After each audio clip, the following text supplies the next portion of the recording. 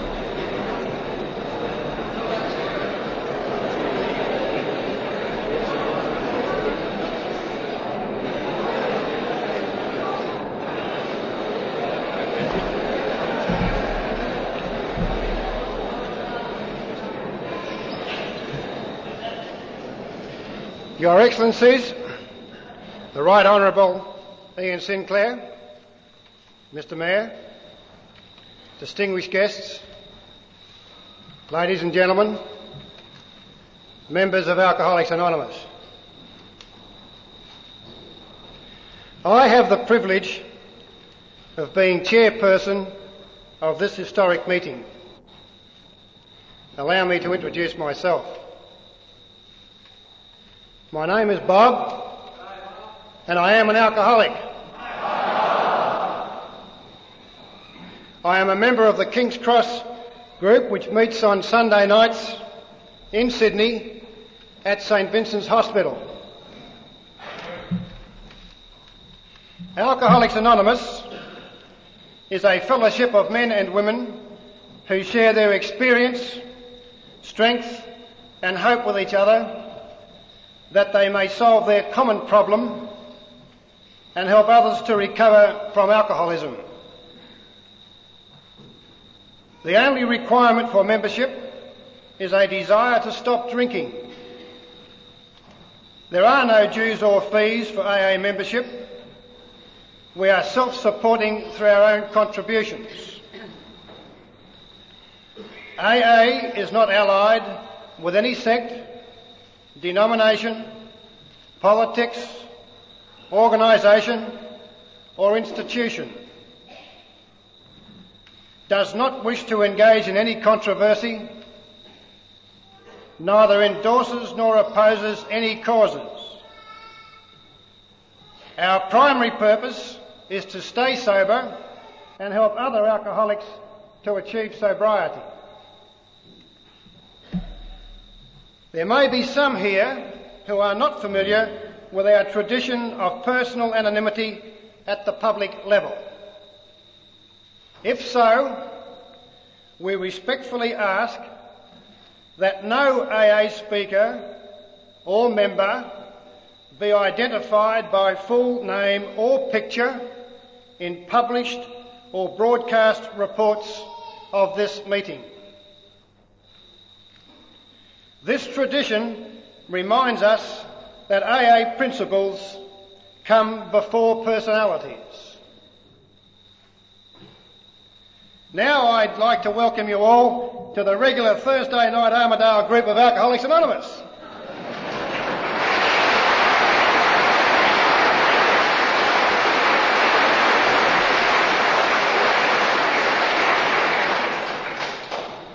And welcome to all those members of Al-Anon and Alateen and all of our friends who are present with us here tonight. You know, there is a story that in 1978 there was a traveller who was registering at the Lakeside Hotel in Canberra. Observing hundreds of guests milling around the lobby, he asked the desk clerk, "Who are all these people?" "They're members of Alcoholics Anonymous, here for a convention," was the reply. "AA, huh?" said the new arrival. "I wonder if it really works."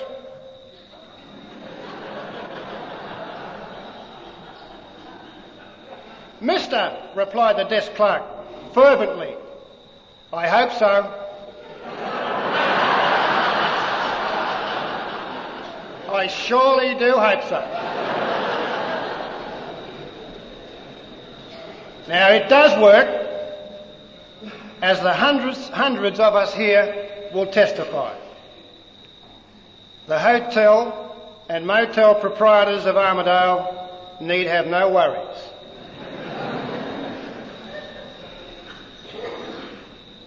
Our convention theme, Sharing Nationwide, is very apt. For seated in this auditorium tonight, our convention is from all parts of Australia and from overseas, who will be sharing experience, strength and hope with each other over the next 4 days and will fraternise and foster goodwill.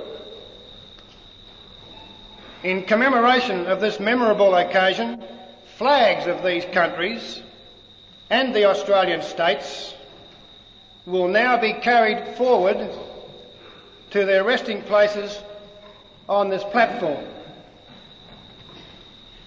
First, the flag of the country where it all began, the United States of America.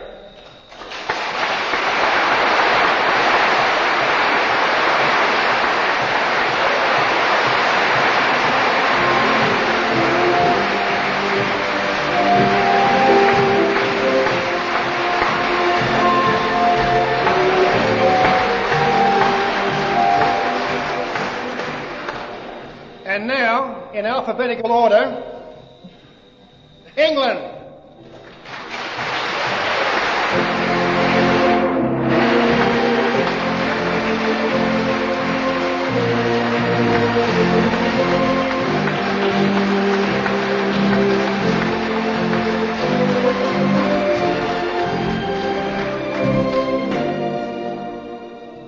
New Zealand.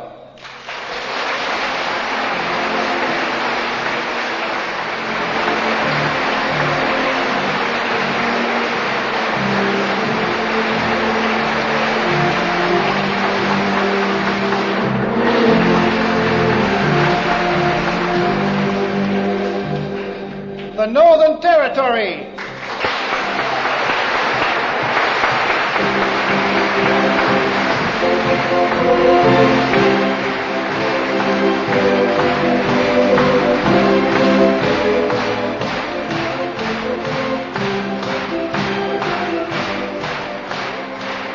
Queensland.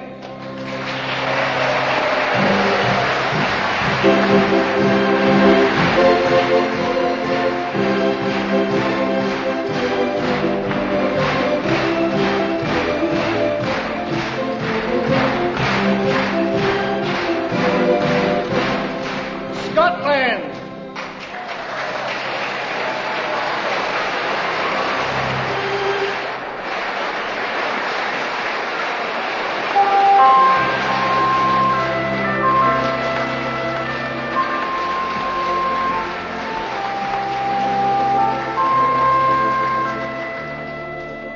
I must apologise, the flag of Scotland didn't arrive here, but Scotland did.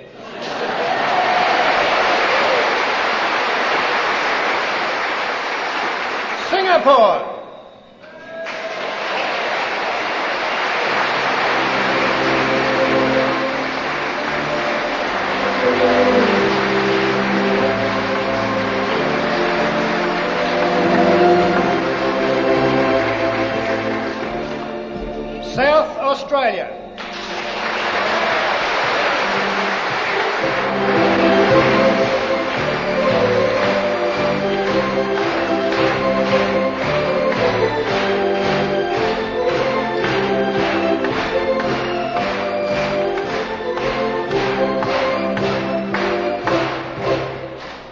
Tasmania.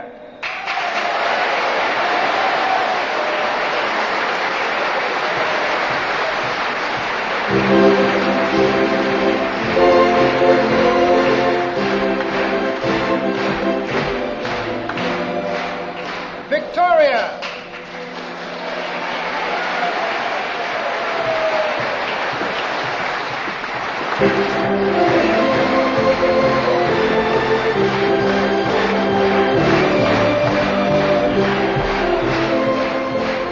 Western Australia.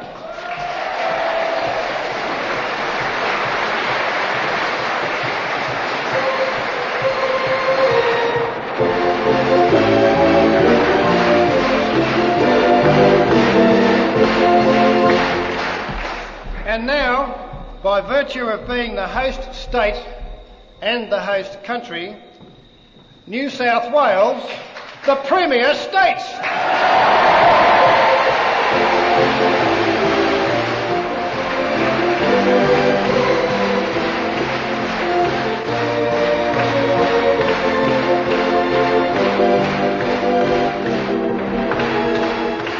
Followed by Australia.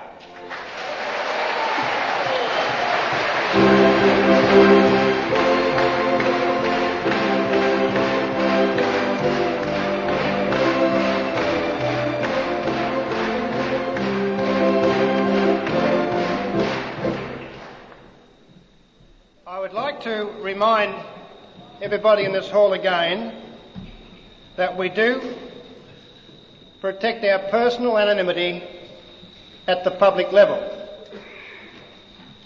And I repeat, I respectfully ask that no AA speaker or member be identified by full name or picture in published or broadcast reports of this meeting. Thank you. Now, as each of the flag bearers leaves the stage, they will offer a greeting. Would you please?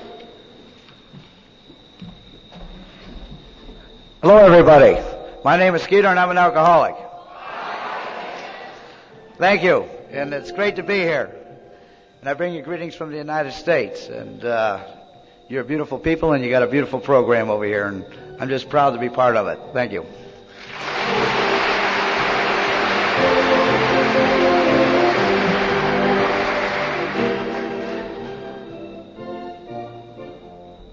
My name is Jim. I'm an alcoholic. 12,000 miles from home, and I feel quite at home amongst you people here. Thank you very much.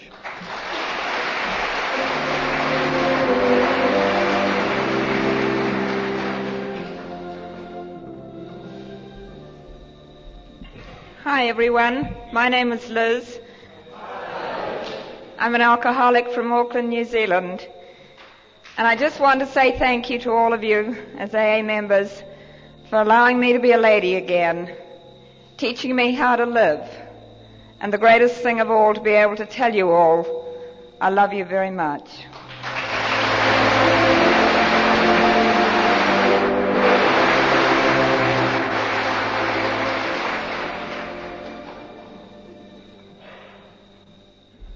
Hi everyone, my name's Neil and I'm an alcoholic, a member of the Newcastle City Group, and it's great to be here tonight. Thank you very much.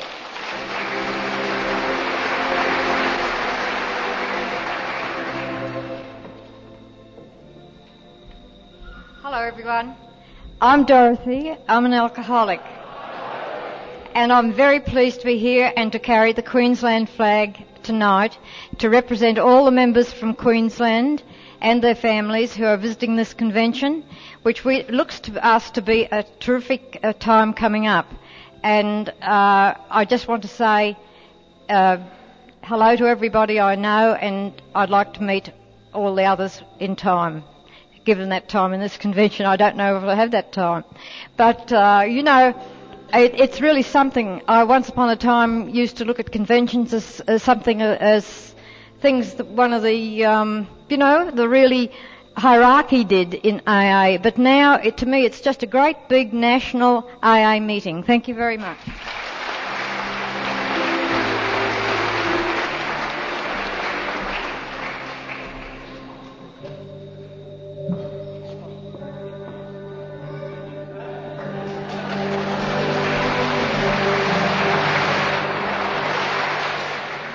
Hello, everybody. My name is Betty, and I'm an alcoholic.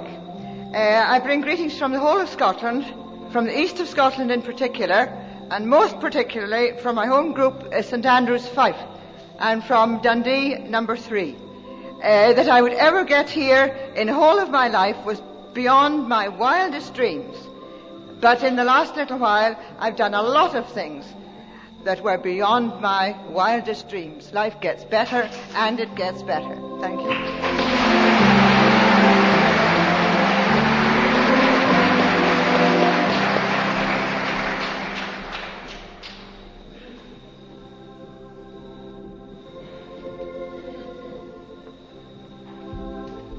Good evening, friends. My name is Dave.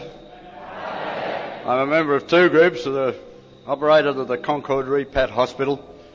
And I'd just like to say hi to you from all the people of the state of New South Wales that are less fortunate than I and others here tonight that have not been able to attend here. I know they're with us in spirit, and I'd just like to say hi to you all.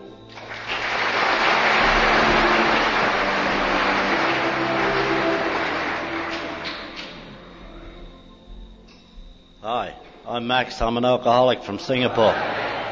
And this is one of the, how do you feel down here? How do you think I feel, eh?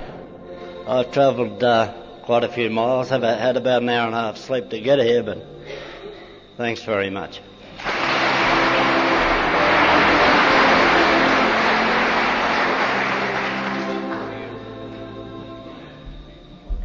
Good evening, everybody. My name is Lance. I'm an alcoholic, and I come from Adelaide, South Australia, the Henley Beach Group. I'd like to thank the people from up in Area A of New South Wales for making this convention possible and allow us all to gather here this evening. And on behalf of all South Australians, I say thank you, Area A.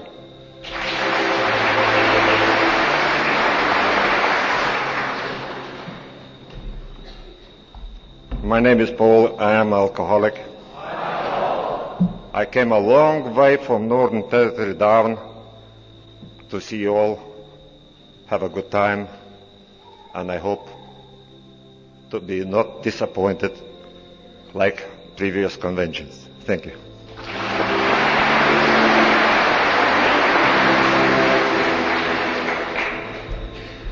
Good evening, friends. My name's my name's an alcoholic. My name's John. My name's John. John, I'm a member of the Bexley Sydney group, but I was very proud to carry the Tasmanian flag because that is my home state. But one thing I wasn't too happy with tonight out there, they were sorting different flags out, and someone said, "Oh, Tasmania, where's that?" And someone chipped in. He said, "That's part of Victoria." Well, the old boozing and losing days, I'd have taken my teeth out, tipped the glass up on the counter, and that'd have been it. But the fact that I'm a member of Alcoholics Anonymous and I'm standing here sober today, I just laughed at it, and I thank God that I am a member of Alcoholics Anonymous.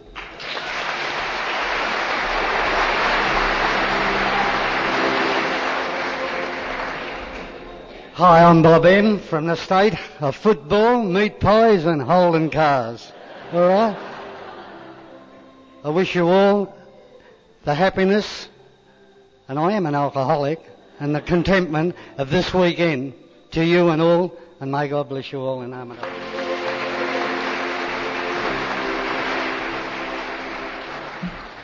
Hi everybody, my name's Jack. Hi, I'm an alcoholic and I bring greetings from Western Australia. Thank you.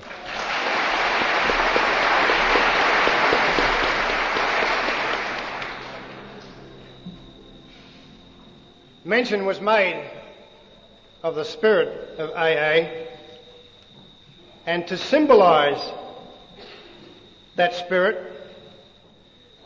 I will now ask a young man, Mark C. from Merriwa, New South Wales, who has newly arrived in AA some 5 months ago, to come forward and light the candle that you see near the organ. Thank you, Mark.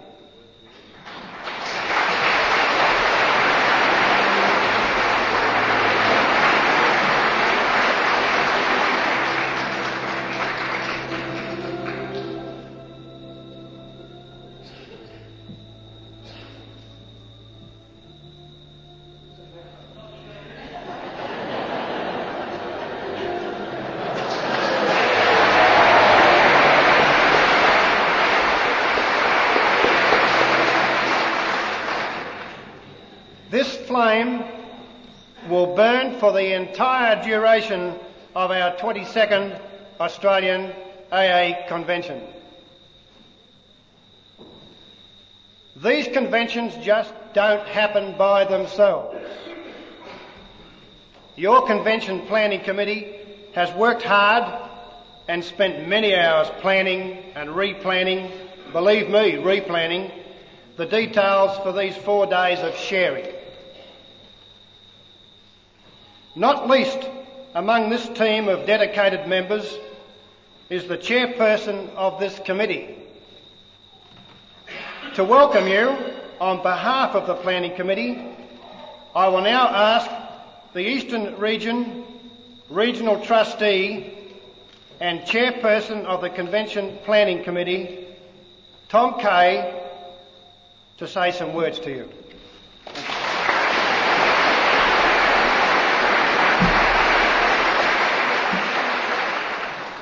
Your Excellency, the Right Honourable Mr. Sinclair, distinguished guests, ladies and gentlemen, friends and fellow members of AA. My name is Tom and I'm an alcoholic. Hi, friend. With the help of the AA program of recovery, I have been continuously sober for 20 years, 5 months and 29 days.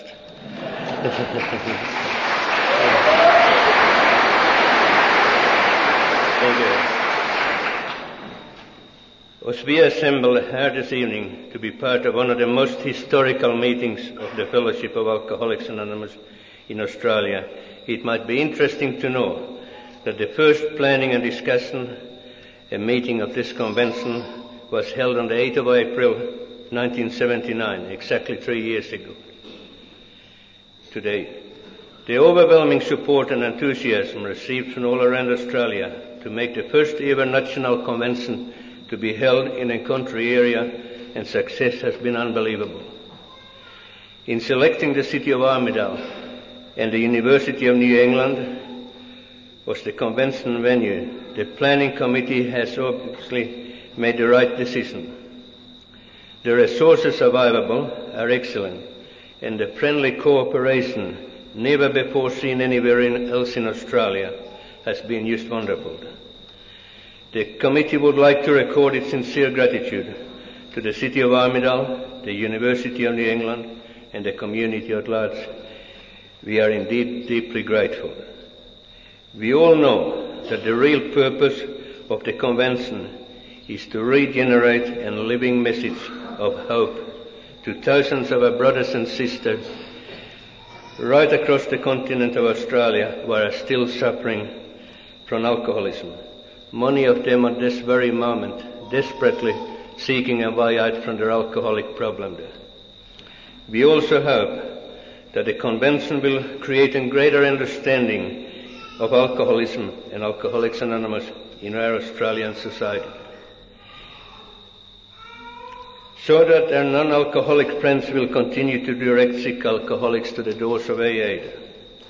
The AA message of our co-founders Bill W.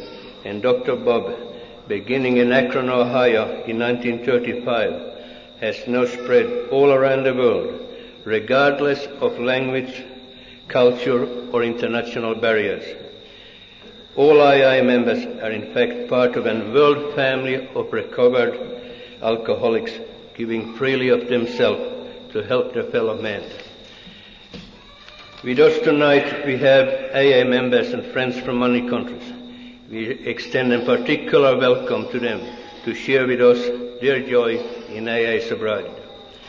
May we now, on behalf of the National Convention 1982 of the committee, extend our warmest welcome to our distinguished guests, to our non-alcoholic friends, and the members of Al-Anon and Al-Ateen Fellowship, and equally important to all fellow members of AA from all around Australia. Welcome to the 22nd National Convention of AA in Australia.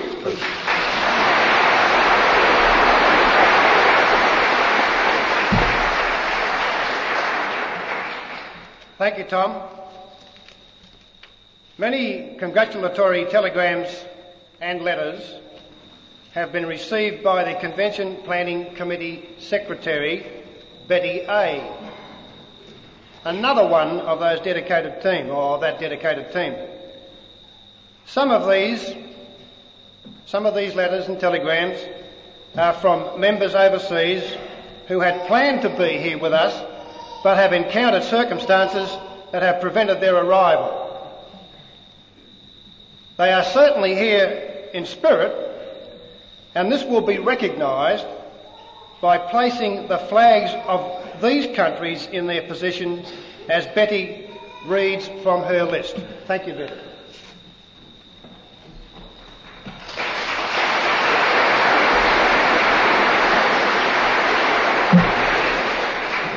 Thank you.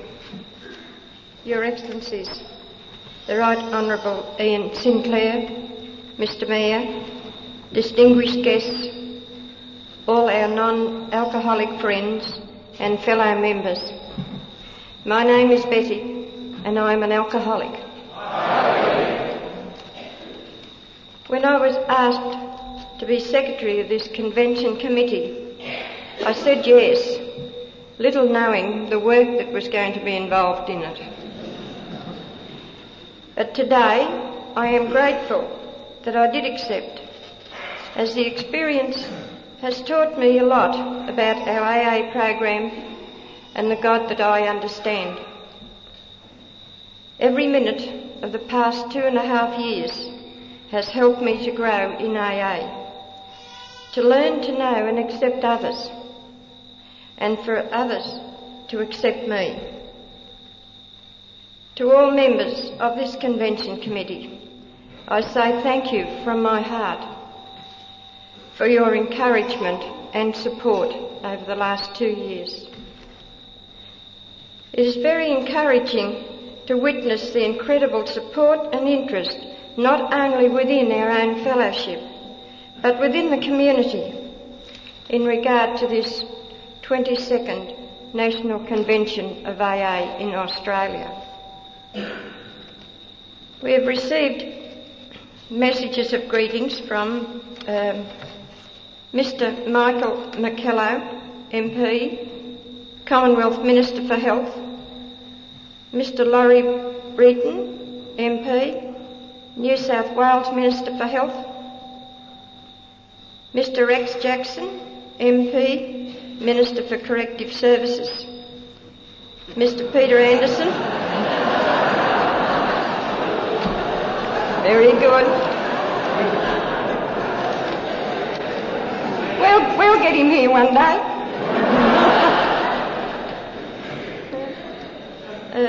Mr Peter Anderson, MP, Minister for the Police. And Chief Judge Elizabeth Evatt from the Family Court of Australia, Judge Carl Shannon from New South Wales District Courts, Mr Brian Stewart, Chairman of the New South Wales Drug and Alcohol Authority, from the General Service Office in New York, which is our World Service Office, and the national offices in London, where are they? Dublin, Paris, Helsinki. I'm going too fast for them, aren't I?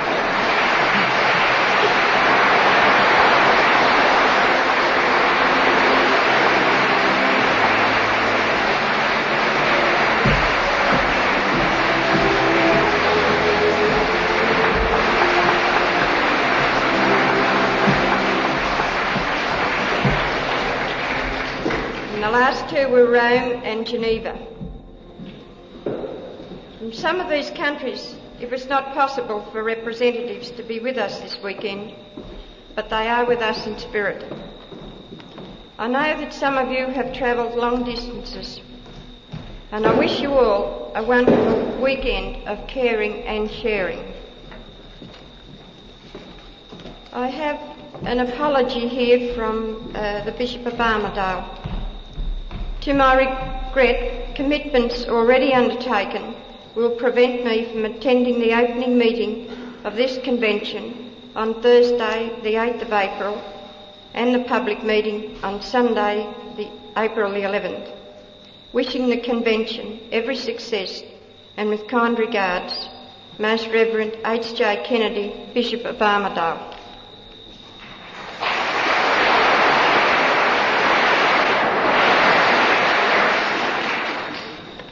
From the Melbourne Central Office, best wishes to AA's 22nd National Convention at Armidale, New South Wales, sharing sobriety nationwide. It's from the Chairman and members of the Central Service Committee of Victoria. And best wishes to all conventioneers to the 22nd Convention, AA Australia.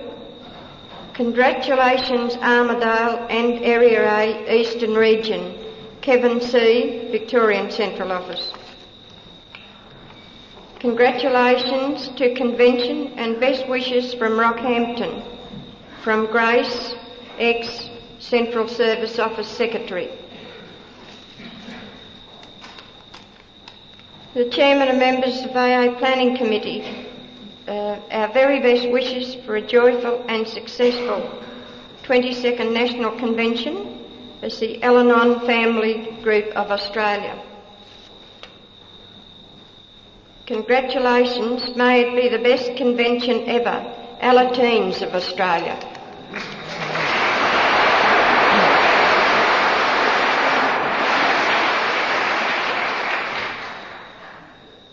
Heartiest congratulations on this milestone achieved in Alcoholics Anonymous. My thoughts are with you on this grand occasion. It's from Loris of Gunnedah. Thank you.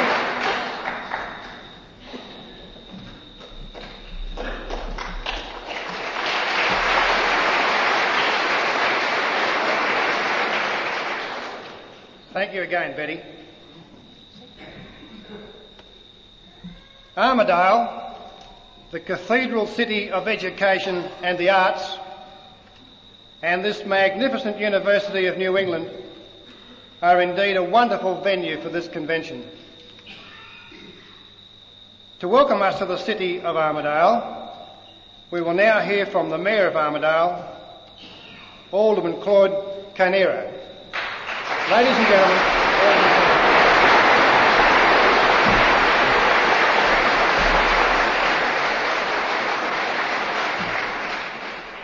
Your Excellencies, distinguished guests, ladies and gentlemen, and in particular, visitors from overseas.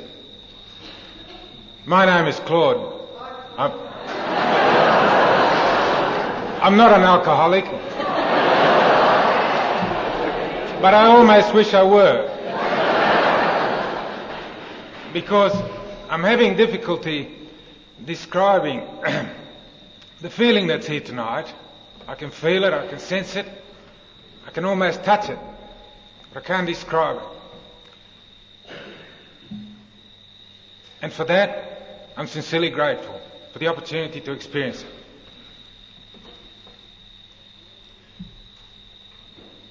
The kind of serenity that is here before me tonight is truly unique and something that perhaps you're all very familiar with, because you are members of a very large family which pulls together and is aware of what I'm talking about, even though I can't say what I'm saying.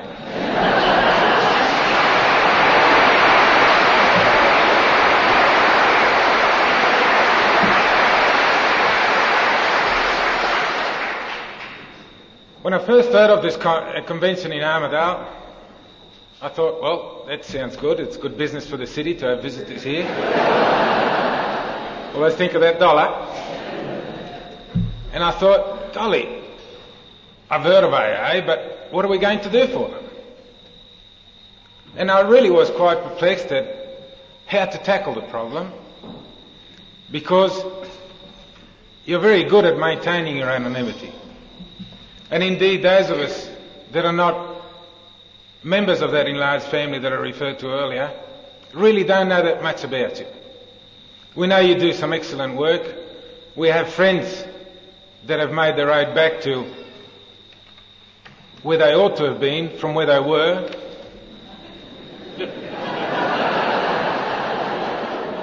And can only assess what you're all about by those distant glimpses. So I was really at a loss to know what to expect and indeed how to cope with it. And in due course, I met some of your organisers, some of your committee members, some wonderful people that immediately made me feel closer to that family and encouraged me to seek the assistance of my council and my loyal staff to do what we could to make you welcome to this city. And I'm quite sure that there are many, many things we'll have forgotten, many things we've overlooked, but I can also assure you that we have tried our best and will be trying our best for the next 4 days.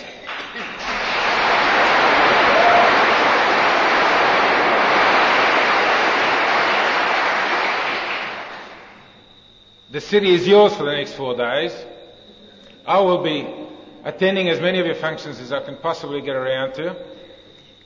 You'll come to know some of my staff members who are giving a lot of their time towards ensuring the success of your conference. And I ask you and plead with you that if there is anything you need, please ask us for it and we'll do our best to provide it.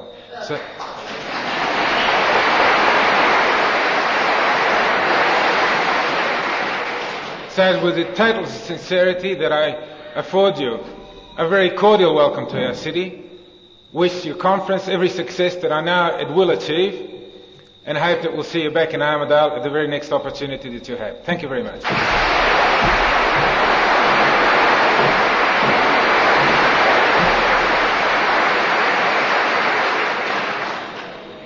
Thank you, Mr. Mayor. You know, I can endorse what I think Claude doesn't mind me calling him Claude, has said, because I travelled up here one day and some of us invited the Mayor to lunch. And we all went to lunch and the Mayor paid.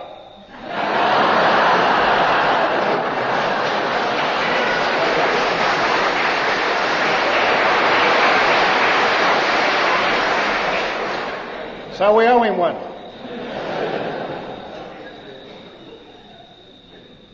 As most of you out there know, Chapter 5 in the big book, Alcoholics Anonymous, is entitled How It Works. It is a usual practice at AA meetings to read a portion of this chapter. Tonight, I will ask Nola, a member of my home group, to perform this task. Nola?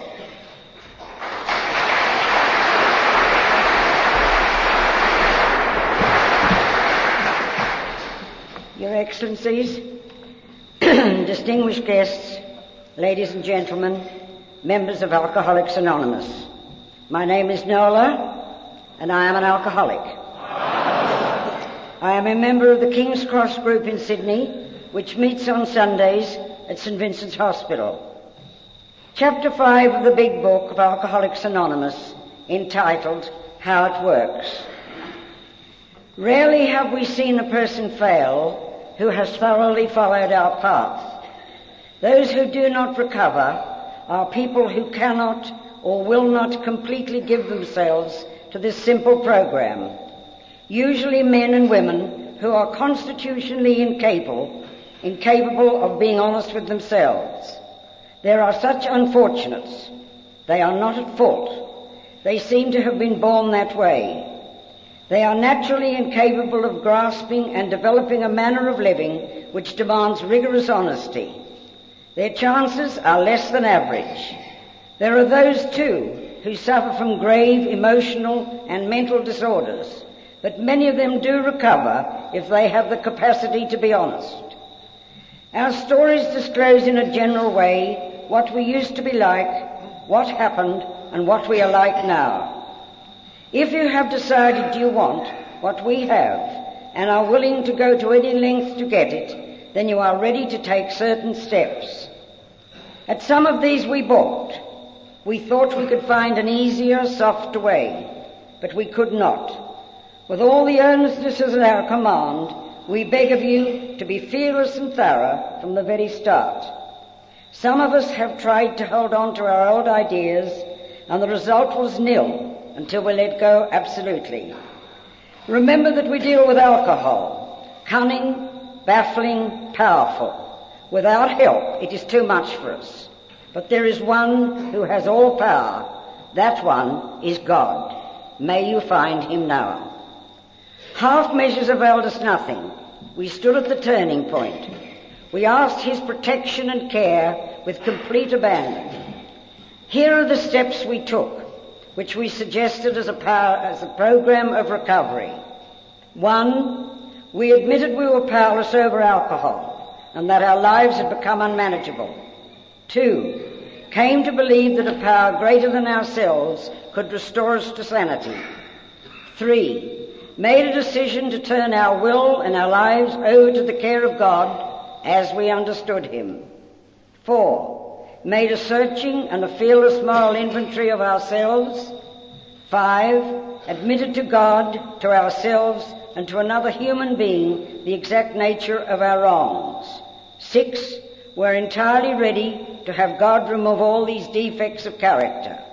7, humbly asked him to remove our shortcomings.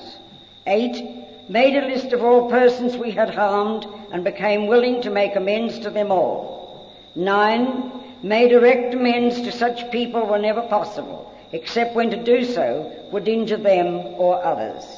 10, continued to take personal inventory, and when we were wrong, promptly admitted it. 11, sought through prayer and meditation to improve our conscious contact with God as we understood him, praying only for knowledge of his will for us and the power to carry that out. 12, having had a spiritual awakening as a result of these steps, we tried to carry this message to alcoholics and to practice these principles in all of our affairs. Many of us explained, "What an order! I can't go through with it." Do not be discouraged. No one amongst us has been able to maintain anything like perfect adherence to these principles. We are not saints. The point is that we are willing to grow along spiritual lines. The principles we have set down are guides to progress. We claim spiritual progress rather than spiritual perfection. Our description of the alcoholic, the chapter to the agnostic, and our personal adventures before and after make clear 3 pertinent ideas. A, that we were alcoholic and could not manage our own lives. B, that probably no human power could have relieved our alcoholism. C, that God could and would if he were sought. Thank you.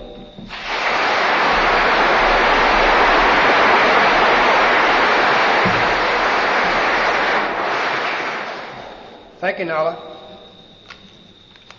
You know, in AA, we sometimes use names that are descriptive identities of the member concerned. With us tonight is Border Town Eric from South Australia, who has, in his vocation, travelled widely throughout Australia, sharing the message of recovery in AA.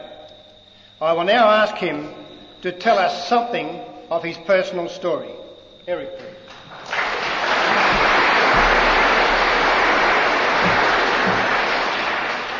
Your Excellencies, Right Honourable Ian Sinclair and His Worship, Claude. I'm Eric and I'm an alcoholic. And I'm delighted to be here, standing here sober tonight. My AA name is Border Town Eric. 17 years ago I was poured into AA, literally poured in. And I was living in the country town of Bordertown, South Australia, and I was taken to Adelaide to my first meeting. Many things have happened since that day, but strangely I had no idea why I was going. And I say many things have happened because in that 17 years I've had a bust. And that bust to me is very important. I can look back now with gratitude. But we have His Excellency here. Perhaps he'd be interested in knowing that the last time I joined in a civic reception was when we had royalty. Princess Anne and her husband came to Alice Springs, and the Mayor, of course, put on the very sumptuous reception that the Mayor frequently does, particularly in Central Australia. And of course dress was formal. Well, formal for the Northern Territory is a little bit better than shorts. So I went through my wardrobe and found out what would be formal. I duly put it on, but then of course I knew that the civic reception, there were going to be plenty to drink, but of course being an alcoholic I had to prepare myself. I duly did. And while I was going along in the car I thought I'll just have one more can. And I did, but it was a little bit too much for the stomach. So, being quite used to this, I wound my window and let go. I wound the window up.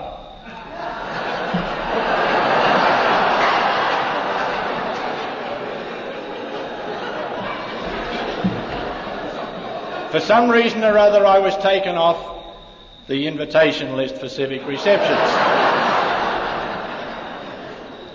Another thing too, His Worship will appreciate this. I was the city engineer for Alice Springs, and for some reason or other the Mayor found it necessary to put a lock on his fridge.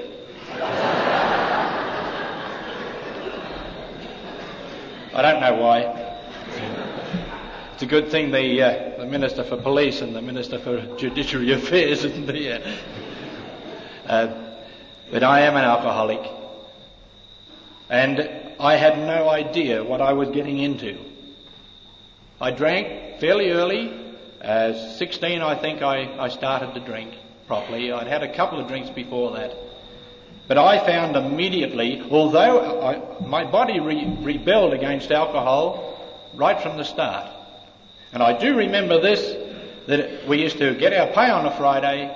I was in a survey camp, used to get our pay on a Friday, and we'd decide to go to the dance. We'd have a few drinks and off to the dance and have a lot more to drink then. And I got sick. Well, it was obviously the food. So I gave up the food. I still got sick, but it didn't hurt near as much. But I finally got used to drink, and I very much got used to what it did for me. I had no idea until I came to AA that I drank for effect. I drank to overcome problems that I had long before I ever picked up a drink. But I didn't find these out until I was in AA for quite a while. I drank away a family. So what? Practically every alcoholic in this room has drunk away a family. But I went and drank two away. I got sober in AA 17 years ago, despite myself. And because I was this wonder kid that used to come down 185 miles from Bordertown to Adelaide every weekend, I was held up and put on a pedestal. Or at first, I might add that I was taken to the first meeting, and then my wife and the other family in Bordertown that were trying to help me, for goodness only knows what reason, they said, "Would you care to go back next week?" And my immediate reaction was, "No way." But then quickly, the alcoholic mind, "Of course I will. Too right, yes, I'll go back. It'll be good stuff." I knew exactly how many pubs there were between Bordertown and Adelaide, and I knew that I was a bona fide traveller coming back. So I went to AA, but it took 4 weeks to realise, to get it through my thick skull, that I had a problem. There's no time to tell you how that occurred, but I suddenly came to a realisation that, my God, I'm an alcoholic. I can't stop drinking. And that's when I became afraid. At that point, a miracle occurred, because I left the AA meeting on this 4th or 5th week, and I proceeded to come home, knowing that the moment I hit Tailem Bend, 60-odd miles out of Adelaide, I was a bona fide traveller. The pub was shut. Both pubs were shut. I went on to Canalpin and the next town and the next town, all the way home, and every pub that Saturday night was shut. It was a dreadful feeling. I got to Border Town, both pubs were shut, and that's just unreal. There's always one of those pubs open at 2 o'clock on Sunday morning, but they were shut. I went through, I persevered through the night, sweating. I can remember that night, knowing that I'd be up at my mate's caravan first thing Sunday morning. First thing Sunday morning came and my mate wasn't there. And I went round from place to place, and either my friends weren't home or they didn't have any grog or said they didn't have any. And I managed to get 24 hours of sobriety, and when I got 24 hours of sobriety, I wanted to race back to Adelaide and tell everybody I'd had a day sober. I'd spent that whole time trying to get a drink. That was good. But I went on for 5 years in AA, and I stayed sober. But being an educated man, yes, I know what the inside of a university looks like. We used to throw our darts into the ceiling of the old Wilson Hall in Melbourne. But they burnt that down. I just couldn't accept AA. I liked it, but couldn't accept quite a lot of it. For instance, I would not accept the spiritual concept of AA. So I cast it out. Well, you've just heard the 12 steps. Take the spiritual concept out of AA and you haven't got much left. And that's exactly what I had. And it was during that sobriety that I lost my first wife and family. I ran my life the way I wanted to run it, not the way AA suggested it. The inevitable happened. I picked up a drink. I planned that drink. I knew exactly what was going to happen. I would drink, and then when things happened that I wanted to happen, then I'd stop drinking, everything would be all right. It's only one thing I forgot, and I completely forgot it, that once I started to drink, I would never stop. And that's exactly what happened. Well, I lost my first wife and family, wife and 5 children. I married again, and I lost my second wife and 2 more children. By the way, you lose your dignity. Doesn't matter who you are. I've identified myself as a city engineer. You'll get all walks of life in AA. I say that for our guests that may be sitting in on their first AA meeting. We come from every walk of life. I'll guarantee you can do everything here, from picking pockets to designing buildings like this, anything at all. And I found that the whole principles of AA meant that I had to hand over, and that was what I couldn't do. I could not give over my will and my life to something that I didn't even understand. I'd had a church upbringing, but it was a church understanding or a Christianity that thou shalt not, and I was afraid to do anything. It was a God of fear, a God that I couldn't accept, and when I drank, all hell didn't come down on my shoulders, and when I did everything else that I did in drink, hell didn't come down on my shoulders, not for a while anyway. I didn't realise in this second lot of drinking that my health was failing. I went to hospital, yes, I had many trips to doctors, went to hospital. I was treated for everything that you can imagine. I lied. I never told the truth about my drinking. One doctor said, "And how much do you drink, Eric?" He'd already tried to hypnotise me. That had failed. I said I'd have a couple. He said, "A couple of glasses a day." I said, "Yeah." They were that round, that long, with a cork in them. And I was drinking 2 flagons a day at the time, but I wanted to be honest. So I told him I drank 2 glasses a day, and if you drop them, they broke. So one doctor whipped my appendix out, and I'll guarantee to this day there was nothing the matter with my appendix. I had an upset stomach, sure. But ultimately this did catch up with me. I spent time in Alice Springs Hospital where my friends, if you'd like to call them friends, they brought grog into me, and during the last 4 years of those drinking at least, I never ever went to bed without ironing myself right out. I drank to oblivion every night for 4 years, even in hospital, because my friends brought it in. The ultimate did come.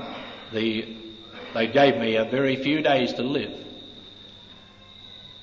And this is where the turning point came, because remember, the first time I didn't stop drinking. Drink was taken from me.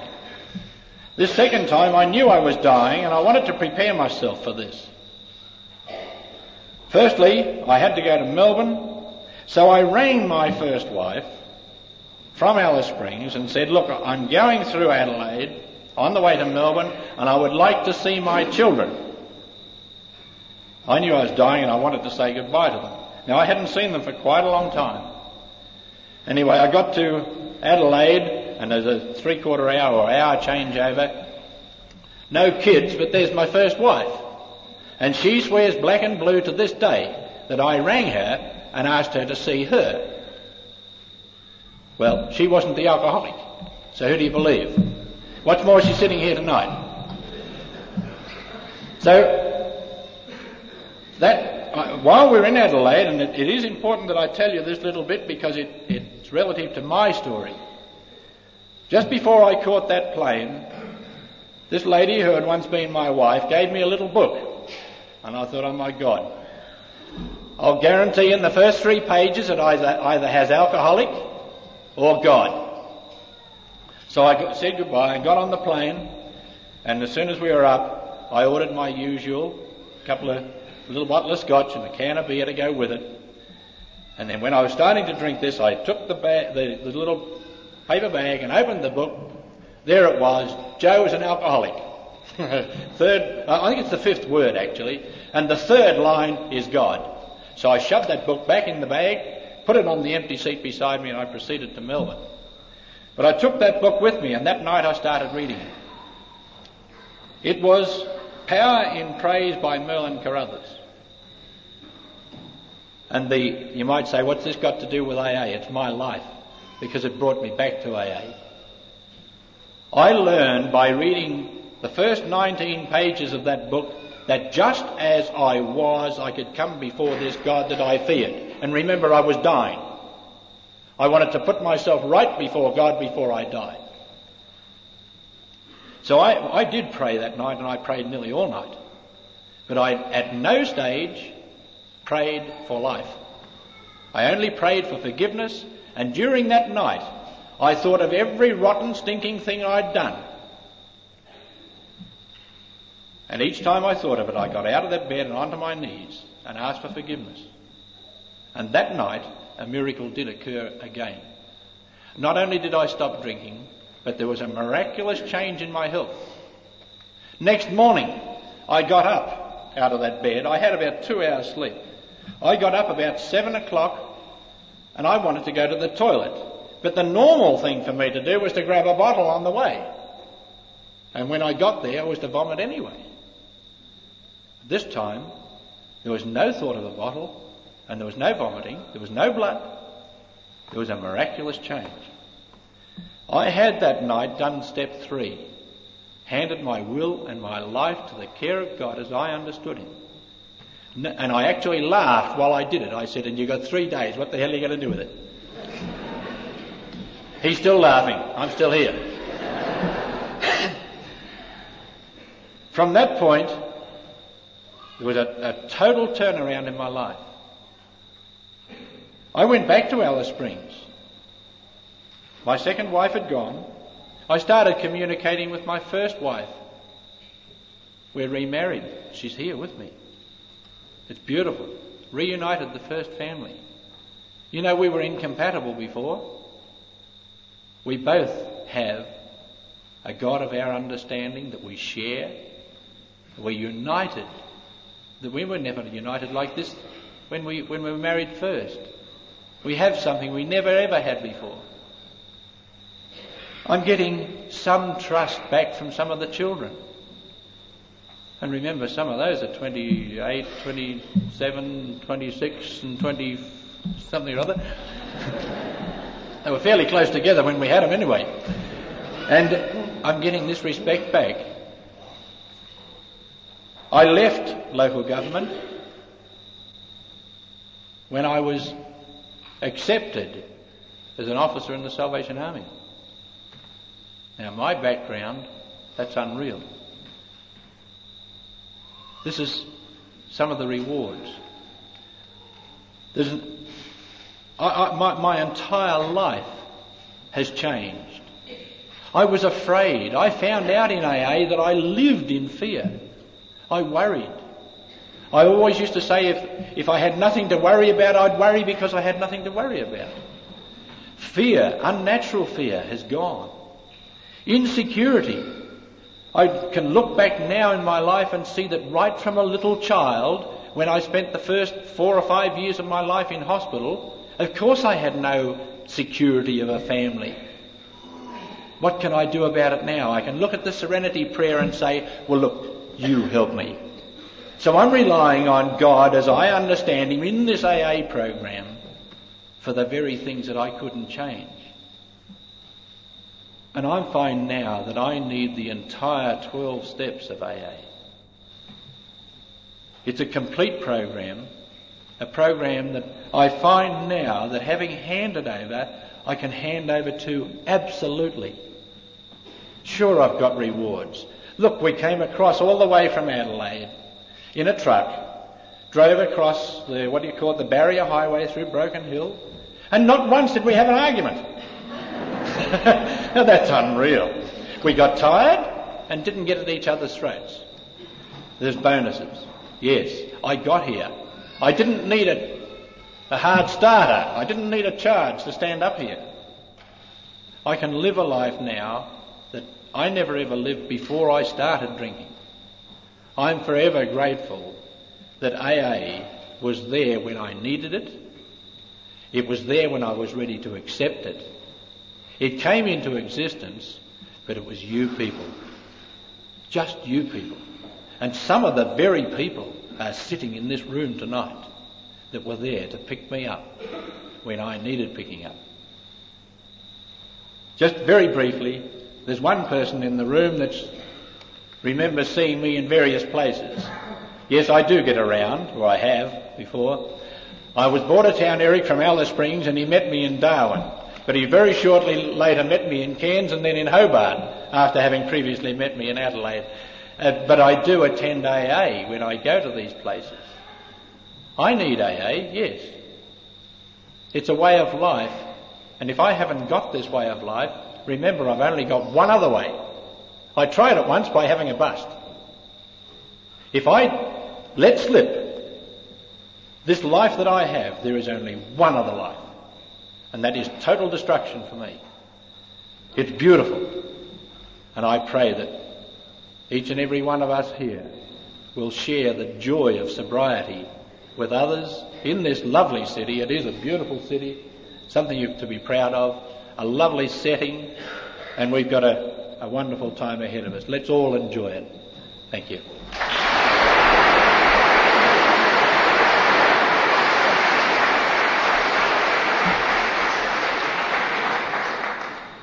Thank you, Eric. As you all know, with us here tonight is a most distinguished person who has had, and I am sure will continue to have, a most distinguished career. It is my great honour to introduce to you, to open this convention, Sir Thurman Curran, Governor-General of Australia.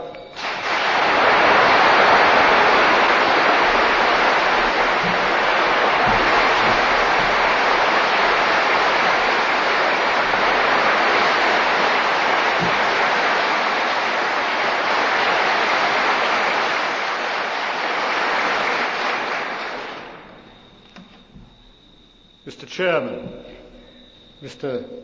Sinclair, Mr. McCarthy, Your Worship, the Mayor, distinguished guests, ladies and gentlemen, may I say for my wife and for myself how very pleased we are to be here tonight.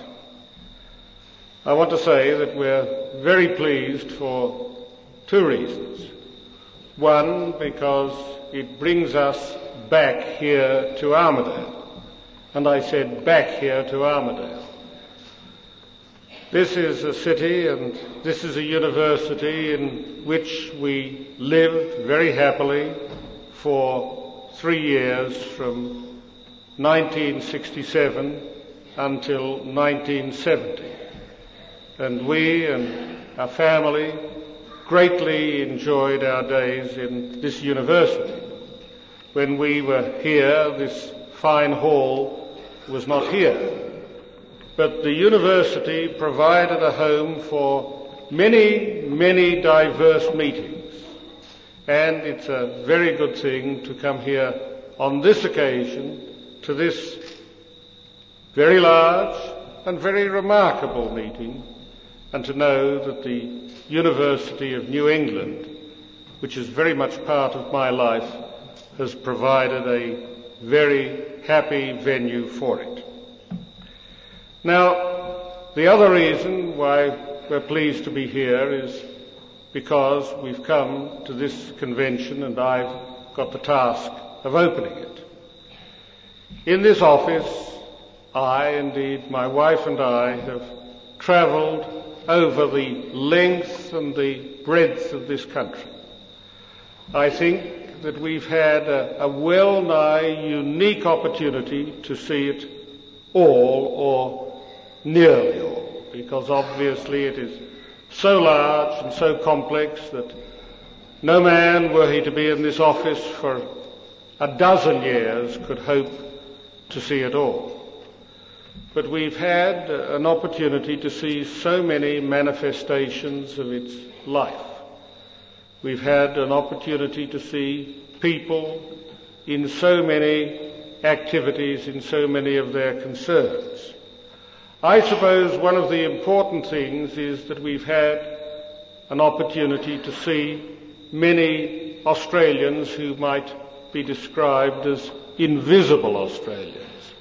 Old people who've moved out of the general working community, people with a variety of disabilities. And we've seen also people who worked with them and for them and sought to help, with no motivation other than the wish to help, other than the wish to be good citizens.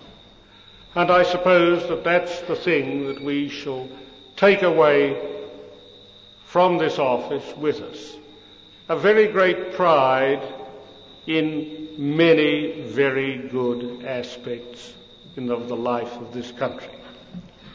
Now, let me turn specifically to AA, and I fear that what I've got to say tonight will be well known to many of you.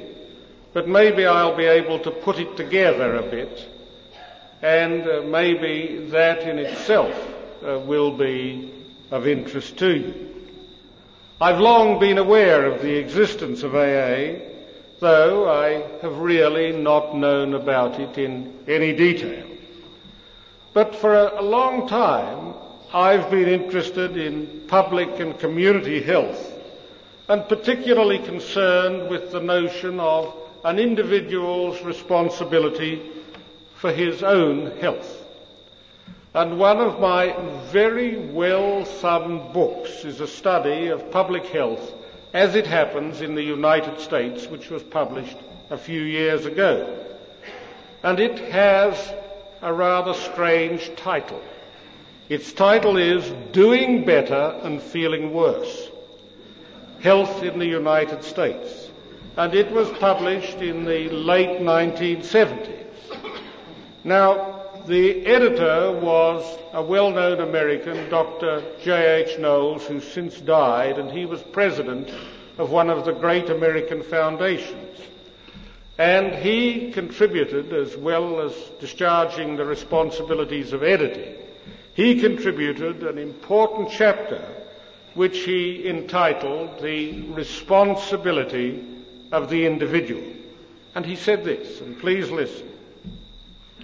Over 99% of us, he wrote, are born healthy and are made sick as a result of personal misbehaviour and environmental conditions.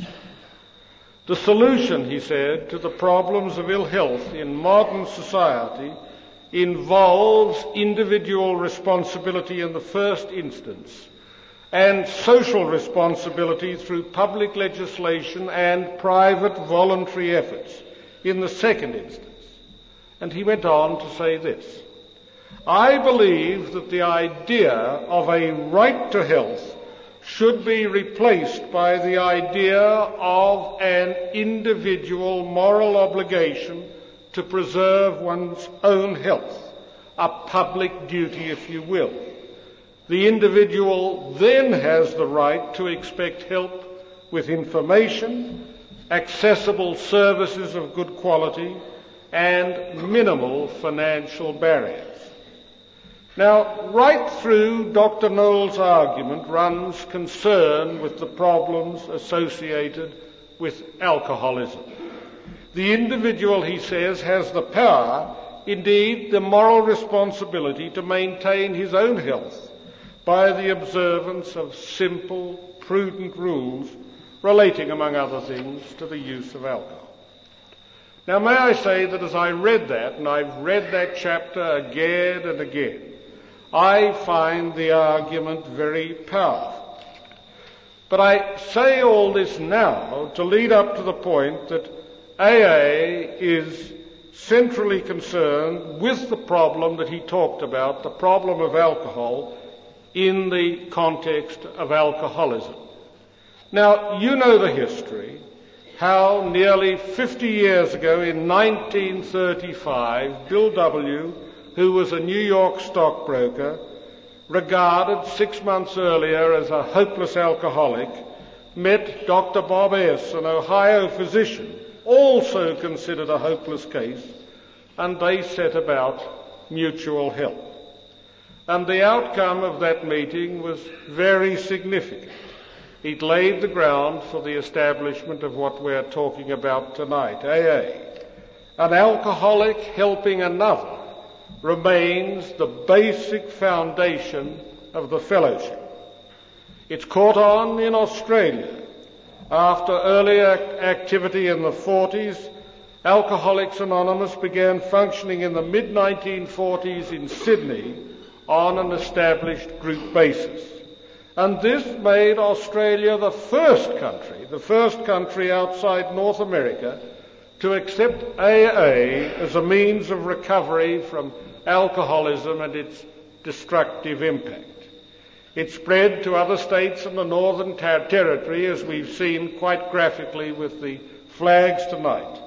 And the first of these national conventions was held in 1959. And this, as you know, had positive results in agreement to the establishment of a federal AA body, the Australian Service Conference, and the second conference was held in 1961. And the first Australian Service Conference explored the possibilities of establishing an Australian publishing body and magazine, and also defined AA's purpose as a joining together, and let me quote the words, for unity in service to alcoholics who seek recovery. Alcoholics Anonymous, it said, is more than a set of principles. It's a society of recovered alcoholics in action. AA's 12th step, carrying the message, is the basic service that our fellowship gives. The Australian Service Conference exists to further our collective 12th step work at the national level. The Australian Service Conference has taken part in successive World Service meetings held since 1969. And in Australia, a General Service Board has been established and incorporated by 12 trustees, some of whom I've met tonight, and 4 of whom are non-alcoholic. It carries on the work of the Australian General Service Conference between conferences. And it's said that the board reflects the voice of the group conscience of AA in Australia. Well, and what is the group conscience? Now, I know that there is controversy in medical circles, in some medical circles, and I don't propose to enter into an area about which I don't know much. And I don't, moreover, want to repeat at length what you know. But you will forgive me, I hope, if I state as briefly as I can some of the principles which govern AA. It isn't a bad thing for one from outside like me to state them. It starts with viewing alcoholism as a disease. It doesn't seek to blame sufferers from this as other diseases. It says that so far as recovery is concerned, the question is not why it began, but rather the stress is on stopping the disease, on stopping drinking. It finds that there are all sorts of alcoholics in terms of their drinking patterns, that experience shows that it's the first drink taken by an alcoholic that does the damage. AA expresses it in these terms, that for an alcoholic, one drink is too many and 100 is not enough. So the alcoholic must stay away from the first drink. Yet it seems that the alcoholic, with rare exceptions, cannot recover alone. At every AA meeting, the alcoholic can see living evidence, living testimony that the AA recovery program works. At the meetings, he or she, the alcoholic, sees that other alcoholics of widely different backgrounds and drinking patterns, as you pointed out, can get well. Very few, AA believes, have passed beyond the hope of recovery in AA, provided that they want to stop drinking.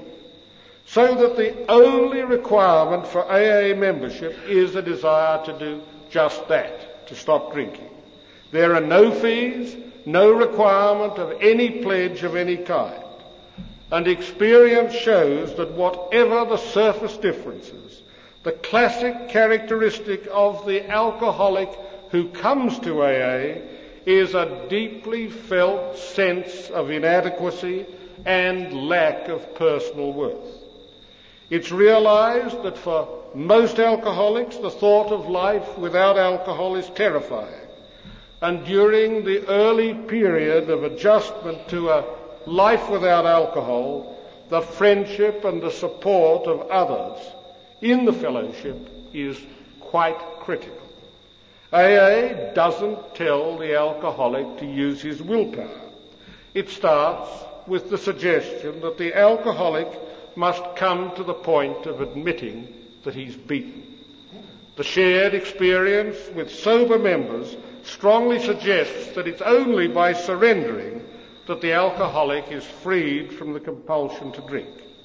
This, it's believed, makes it possible to unlock new forces which will yield hope, and we've heard something about that tonight. It brings about a great change and a turning away from alcohol. Now, a recent writer who I've read says this, and let me quote. The remarkable fact is that hundreds of thousands of alcoholic people have done just that. That is, if they're able to accept defeat and continue to surrender. In AA, hope paradoxically springs from an alcoholic's acceptance of the utter hopelessness of his or her condition. And so it's come about, says this writer, that AA's program of recovery has helped over 1 million men and women in more than 30,000 groups throughout the world to lead healthy and productive lives without the need to use alcohol or other mind-changing drugs.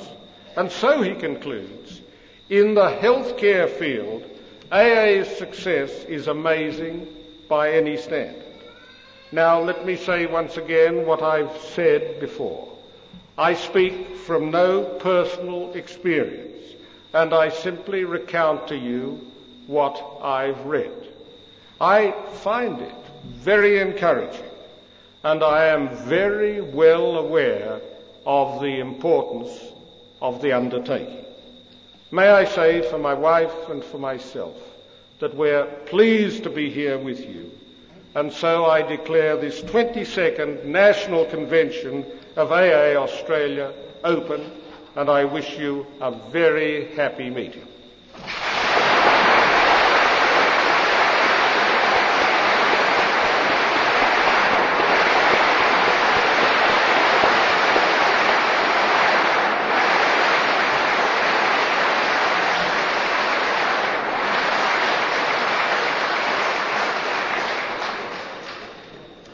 Thank you, Your Excellency. Thank you. I now have great pleasure in asking Mr. Jim Lewis, Chairman of the General Service Board of Alcoholics Anonymous Australia and one of the non-alcoholic trustees of that board, to come forward and make a presentation to their Excellencies. Thank you.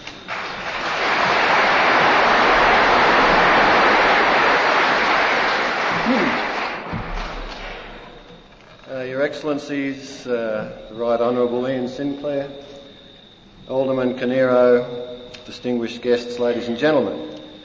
Just before making this presentation to His Excellency, I think that it's worthwhile commenting on the uniqueness of this convention in a couple of ways. First of all, it's the first Australian AA convention to be held outside a state capital, or I think it is, which in itself was a most courageous decision by the organisers. But in addition, it's the first Australian AA convention, in fact the first AA meeting in Australia to have present our country's vice-regal representatives. It's therefore with some pride that I, on your behalf, pass this vote of appreciation to their Excellencies for giving so freely of their valuable time, and it is valuable from what they've told me tonight. They have very little time to themselves and they're looking forward to a few days in Queensland on their own. But they've given of their time so freely, and also to His Excellency for so kindly and graciously opening the convention. I would like to comment on two things that His Excellency said. First of all, that AA has helped over 1 million men and women in more than 30,000 groups throughout the world. Over a period of almost 50 years, I would not be surprised if this figure were not higher. But in Australia, we have about 700 groups and currently some 7,000 members. We think we have 7,000 members. Anonymity has its drawbacks. But at present we're attempting to confirm the membership number in a rough form with a random survey of groups, as there's no other way of doing it. But the second point that His Excellency made was his brief comment on the community responsibility to maintain our own health in the context of a massive national health bill. I believe that AA does pretty well in this regard. If we take our tradition where it says we can't accept money from outside the organisation, so therefore we're self-funding. If we apply our membership numbers of 7,000 by a minimum of 1 hour a week of counselling at an average cost of, say, $10 an hour, which is pretty cheap in medical circles, the AA contribution to our national health bill is measured in millions of dollars, and I think this is something to be very proud of. But this, of course, is secondary to our primary objective of helping the individual alcoholic anywhere and at any time. Your Excellency, as a token of our appreciation tonight,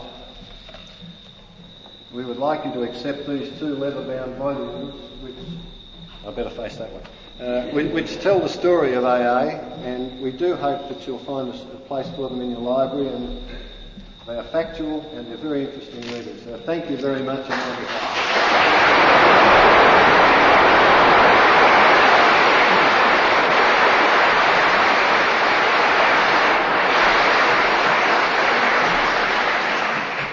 believe Beverly has a small gift, flowers for Her Excellency, somewhere.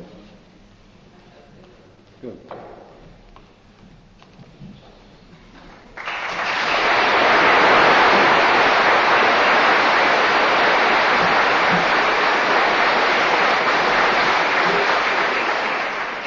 Ladies and gentlemen, in conclusion, there is one small thing, or small item that we wish to give Their Excellencies, and that is that all people coming to this convention at the University of Armidale will be conferred with a special once-only degree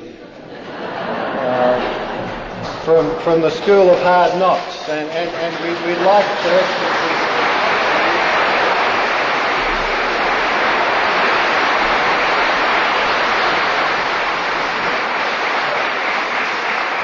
And while I'm on my feet, I have to give Alderman Canero one also.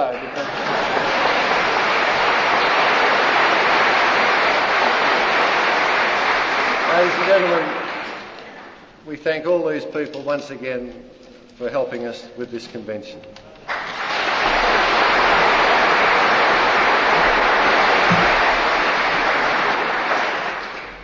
Thank you, Jim.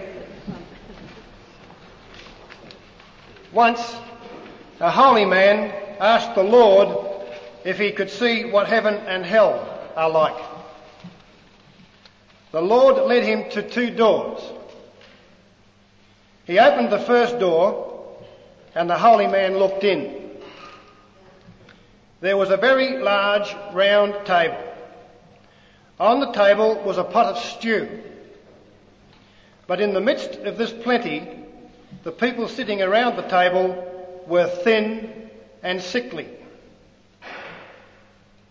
He saw that the spoons that they had very long handles, longer than a person's arm. So it was impossible to get the food back to one's mouth. The Lord said, "You have seen hell." In the next room were the same round table, the same pot of stew. The people held the same long-handled spoons, but were well nourished. They were laughing and talking. "I don't understand," said the holy man. "It is very simple," said the Lord. "It requires but one skill. You see, they have learned to feed each other. Let us then feed each other, share our strength, hope and experiences, so that those yet to come will see, when they open the door, a room full of healthy, animated people who have found the joy of living." As is usual in AA in this country, this meeting will be concluded with a recital of the Serenity Prayer. When we have done this, would you all please remain standing where you are whilst Their Excellencies proceed to the entrance foyer. In the entrance foyer, they will be pleased to spend some time meeting with you conventioneers.